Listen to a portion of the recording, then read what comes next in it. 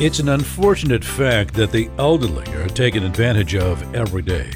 While the laws are complicated and constantly changing, the wisest and safest way to keep track of them all is to call elder law attorney Michael Cohen. Having devoted his career to informing and protecting the elderly, Michael communicates about the law in ways that you and your loved ones will surely understand.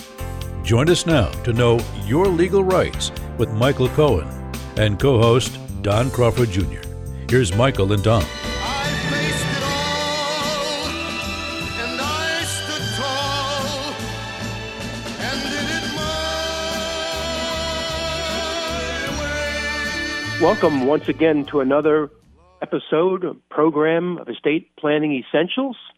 I'm sitting here with Dallas elder law attorney, the wonderful, the outstanding, the exceptional Michael Cohen. Hello, Michael. Hello, Don. How you doing? I must say that, of course, we're sitting virtually as we talk nowadays about being present, and present could be virtual. It seems like the whole definition of present has changed. It's almost redundant because they don't expect us to be sitting together. So I almost leave it out intentionally, although I'm glad everyone knows we're still not together and that we're not through this tumultuous viral season. I hope we're getting there soon. I know you do too, and that vaccines are on the way. But in the meantime, we have to do this by telephone to continue to fulfill what the Surgeon General said the other day, the 3 W's. And I think they were wear your mask, watch your distance, and wash your hands. So the 3 W's at all times is what he was advocating, and you and I are no exceptions. We're doing the same thing in our businesses and radio stations, and we hope and pray the audience is doing the same thing. Yeah, especially with the holidays, with so many people traveling, this becomes even more paramount. Boy, that's the truth. Well, speaking of holidays, we're going to go see Mom and we're going to go see Dad. And a lot of people either see them via Zoom, which is how Michael conducts his excellent workshops, or you'll see your parents in person. But speaking of Dad, you know me and acronyms, and that's how I try to remember things throughout my life. And with Dad, it's DAD. And Michael's program is DAD, ironically, and that is debt after death. So if you want to remember what Michael talked about today, just think of Dad, and you'll be off and running. So, Michael, you want to talk about the debt that people realize after someone they know or love passed away, and who's supposed to pay for what? Yeah, so there's a lot of different things, and of course, with holidays here, and a lot of people spend a lot of money, and of course with COVID-19, a lot of people might be having even more debt, unfortunately. And so I thought it might be a good topic at this time, because what happens with debt after death? Because there's the probate process. Sometimes people have beneficiary designations, marriages, credit cards, you name it, federal student loans. There are different ways that different things. Some things are forgiven and some things are not. Mm-hmm. So I thought that this show might be something that people might find of interest as to your debts, as to what happens after your death. So the first thing I would probably mention, go ahead, I'm sorry, go ahead. I was just going to say that you have taught me over the years how you sit down with people, and not rapid fire, but it comes to you so quickly, and you just hit them up with, had you thought about, did you know, did you realize? And that's what you do with these people, and that's what, whether it's usually in the vision meeting after the workshop, and this is what you're going to do in this program today, basically, which I'm looking forward to. Yeah, I don't, of course I have, for those who don't know, we usually don't talk about the show, what we're going to talk about on the show before the show, except for maybe the topic. Right. And a lot of times we don't even know, we have no idea where it's going to go, because I know if I have no idea what questions you might ask, we feel like it's better to be spontaneous. Right. So in any event, and so I don't know exactly what I'll be saying, except for we're going to just talk about it and we'll see where it leads. Great. So the first thing, a lot of times people have debts that, let's say that, just like when you have probate, people just think about, well, first of all, what's probate? When you have a will, a lot of times you go to court to transfer assets from one person to whoever the beneficiaries of the will are. Mm-hmm. So let's say you have stock, then you have to go to court to probate the will to say that the executor has authority. Well, but probate is not just to protect the beneficiaries. Mm-hmm. It's also to protect creditors. The executor has a duty to pay off bills. So if there is an executor, that's part of the process. And then there's in fact, there's some in the Texas Estates Codes. There's some rules regarding claims that are going to be made or could be made, and there's a process. So first of all, after the will is probated, after the court says that the will is good, then technically the executor has to put a notice in some newspaper that nobody reads. Right. Actually, a newspaper of general circulation. Mm-hmm. So I say that jokingly because that's what I usually tell people all the time. I know that you probably read the Daily Commercial Record on a regular basis, but usually for those who don't, a lot of people don't. But you have to do it in some newspaper like that. Mm-hmm. And so you basically, if you do that, then the creditors only have 2 years to do something as far as making a claim. And does that mean in other words, if they want to sue, right? They have a limited time frame. And actually, in Texas, and the executor has a duty within 60 days. Not only do they have a duty to put something in the newspaper within 30 days after the will has been probated, but they actually have, if it's a secured creditor, they have to give notice to the secured creditor within 60 days. A secured creditor is like, let's say you go to the bank and you have a loan, right, and they say, we want collateral. Right. Then that is a secured creditor, or if there's somebody has a judgment against the deceased, that would be a secured creditor. So maybe somebody who's first in line, basically, compared to an unsecured creditor. Okay, that makes sense. Yeah. And when you say newspaper, in this digital age, does that mean just an electronic posting, too, if people only read the paper online? It has to.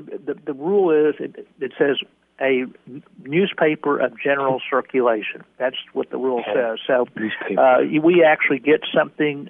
When you pay a fee to the newspaper, then they return it to the court, and it actually has a little clipping of what's in the newspaper, and that's submitted to the court.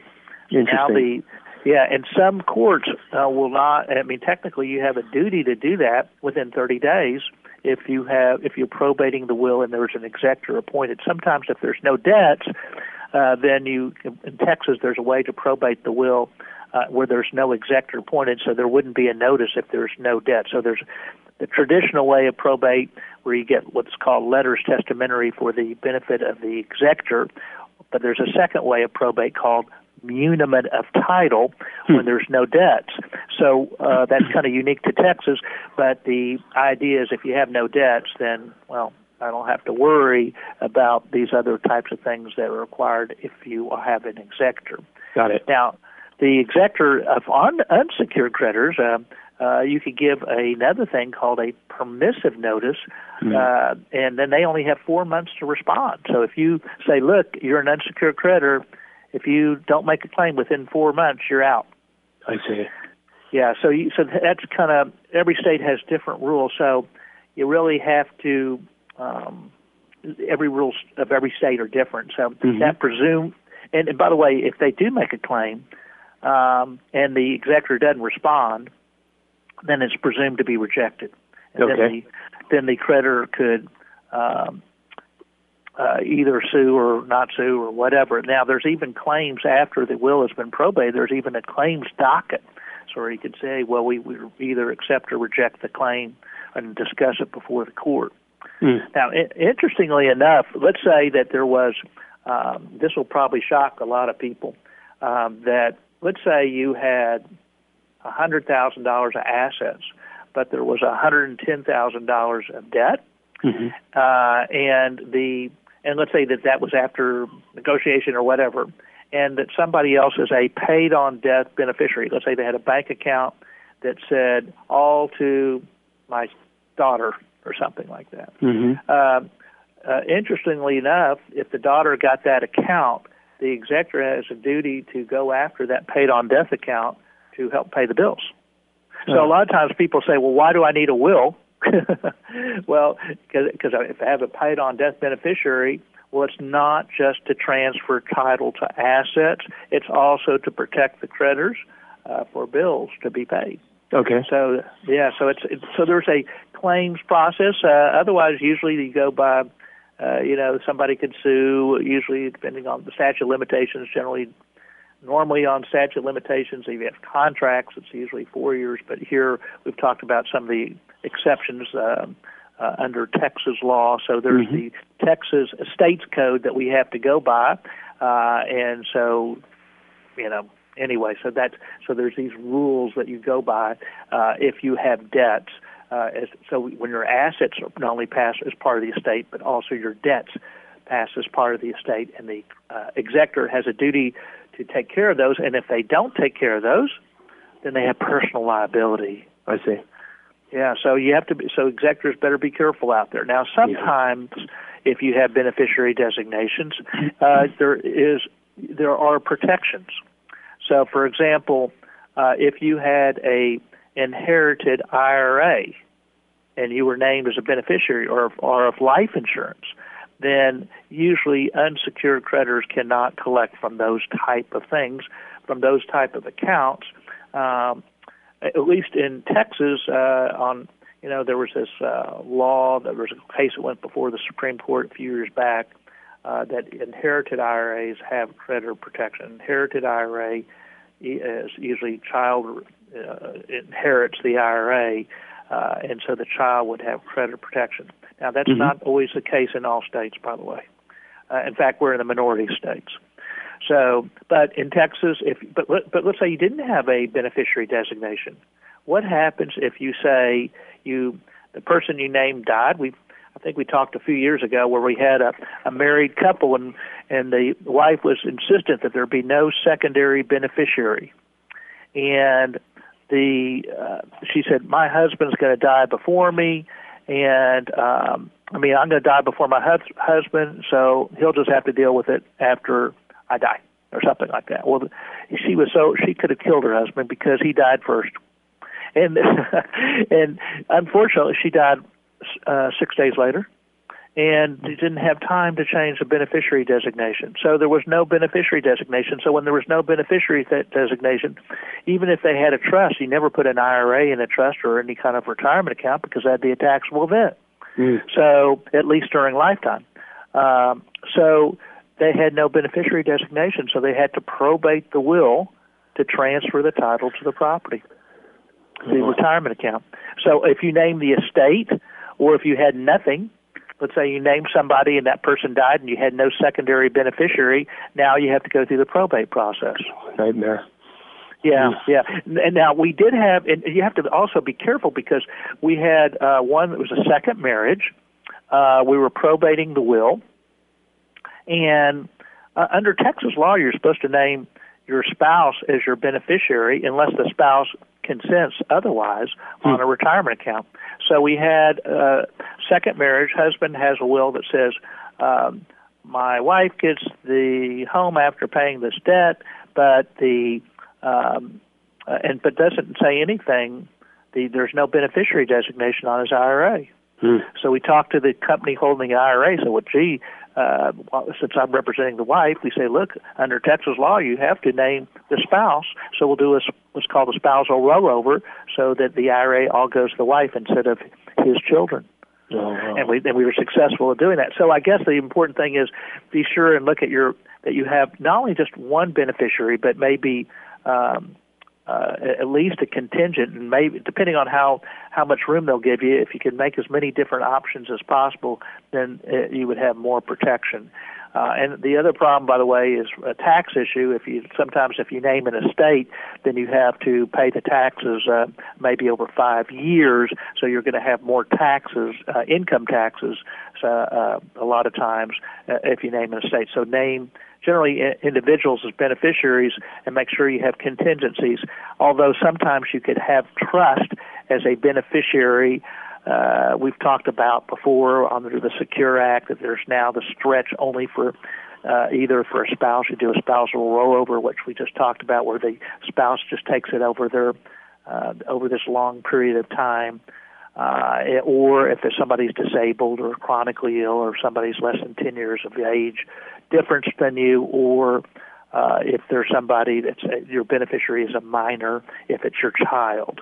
So those are the exceptions where you can still stretch the IRA over that person's life expectancy. Anyway, so you have to look at your beneficiary designations. Sometimes those are protected and sometimes they're not, and you have to also consider the tax issue. So it gets a little bit it's more to stuff than just having a beneficiary. There's other things that you have to consider, and you should always have a contingent beneficiary. Also, by the way, life insurance, if you have a beneficiary, then that should be protected from creditors. If you name that person.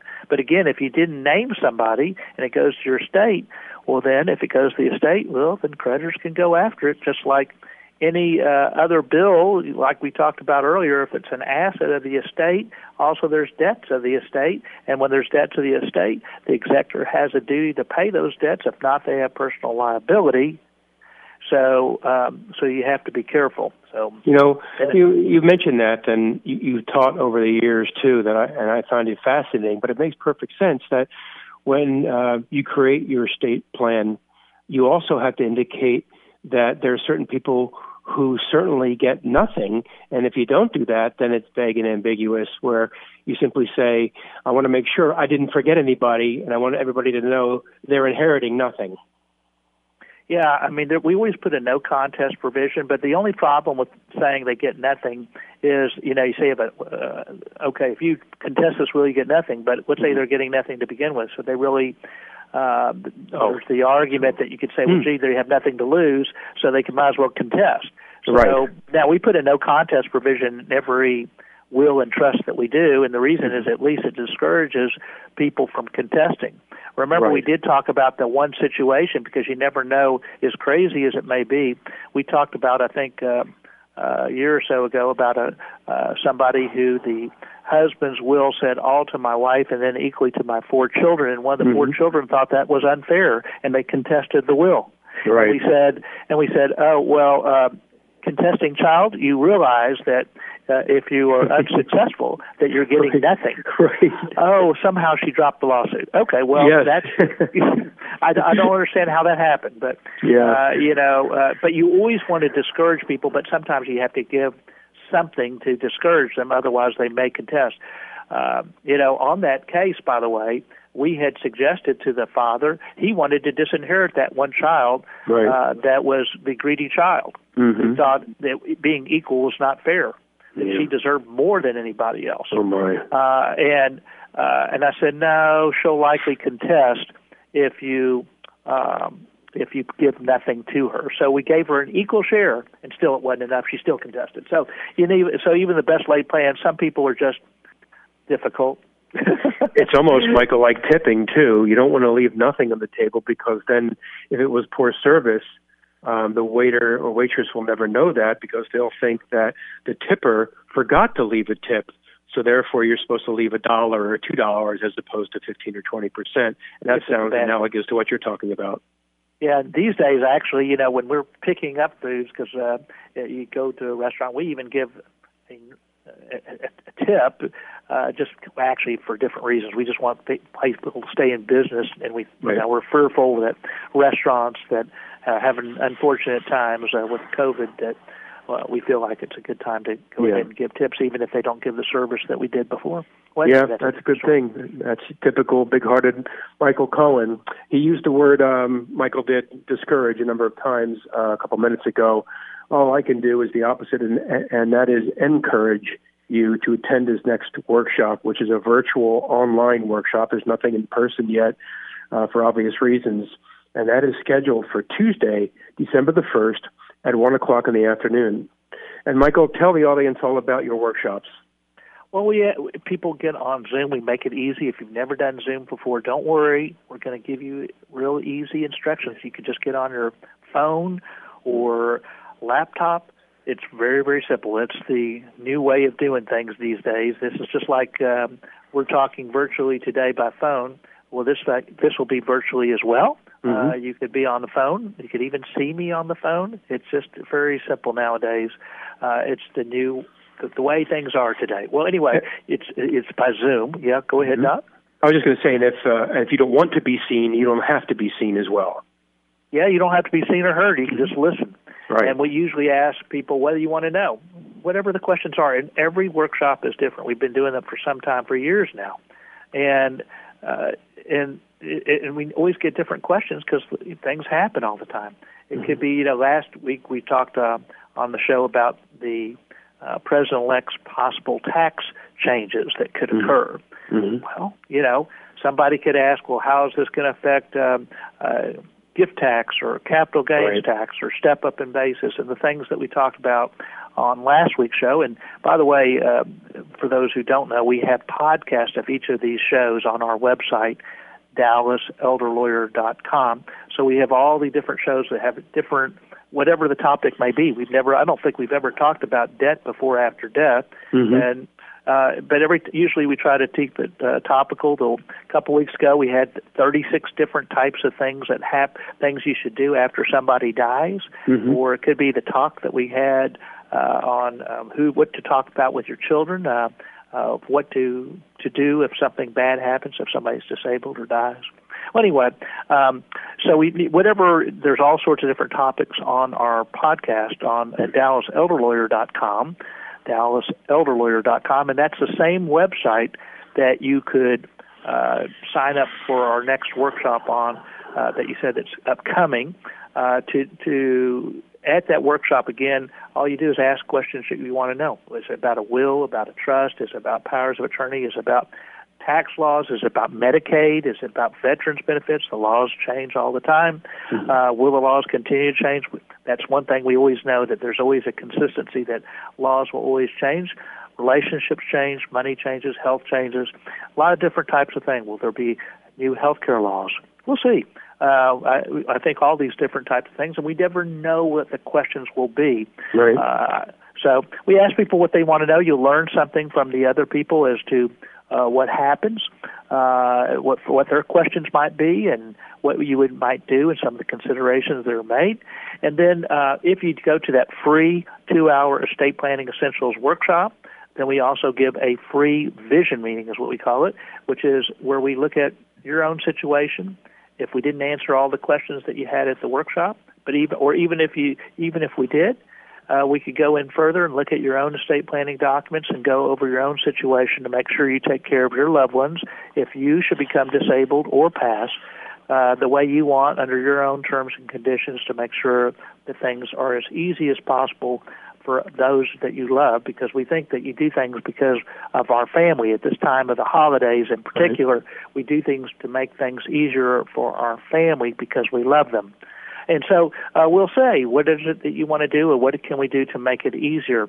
Do you want to have it where there's no debt? Should there be a life insurance policy that takes care of that? Does your credit card have insurance on it? Is there mortgage insurance? There are all sorts of different types of things that you could think about, but that's never been asked on any questions in any workshop. I'm just giving an example based on today's show, some of the things that we're talking about, and we'll talk about a little bit more in just a second. So to attend that 2-hour free estate planning essentials workshop, all you have to do is call 214-720-0102. That's 214-720-0102.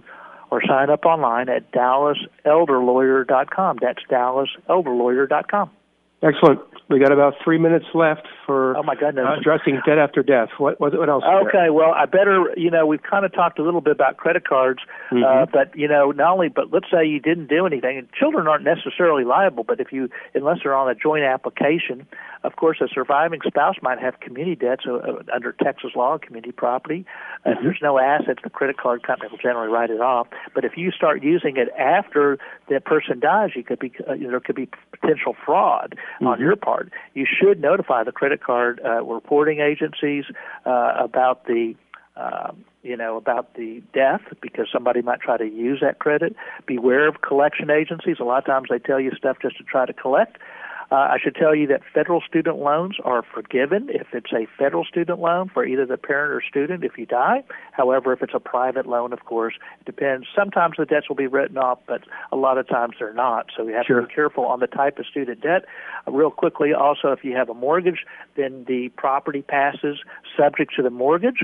And then a lot of times it depends on the mortgage. Usually, sometimes there's no special requirement that you have to get approval of the lender unless it's a reverse mortgage. Of course, when it's a reverse mortgage, then the loan could be called due because that's an event of default.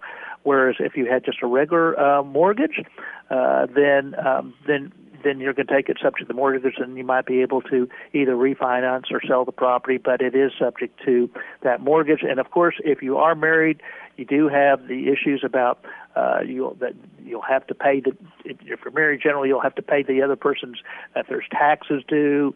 Of course, we talked about credit cards. But again, if you want people, and I don't know if you'll have to maybe look at pre or post nuptial agreements, but bottom line is you may want to consider some insurance to leave no debt if you would like. To make sure that your loved ones make it as easy as possible for them. I'm sorry I had to do that short shrift. I would have gone in more detail, but you could see, I'm long-winded. Well, it's not about being long-winded. You're just deeply knowledgeable when it comes to this stuff, and it's very, very important the audience understands your expertise and how complicated these matters are and why they need to attend your next workshop. Another reason is, of course, we have a new president who's going to be much more amenable and friendly to the House of Representatives, and they're going to try to get more things passed than they have the past 4 years. So we have to bear that in mind, too. And Michael might have some ideas as to things you should consider doing before the end of 2020. So all the more reason to sign up for his next workshop, which is Tuesday, December the 1st at 1 o'clock. Dial 214-720-0102, 214-720-0102 to attend his virtual online via Zoom workshop, or just go to DallasElderLawyer.com, DallasElderLawyer.com, or you just Google Michael Cohen, C-O-H-E-N, Dallas attorney, one of the top attorneys in the entire state of Texas of 30 million people, and he'll come up immediately, and you'll see why everything I've been saying to him about him over the last 5 years is completely true and accurate. Dallas elder law attorney Michael Cohen, thank you, sir. Thank you, Don, and happy holidays to all. The record shows I took the blows and did it my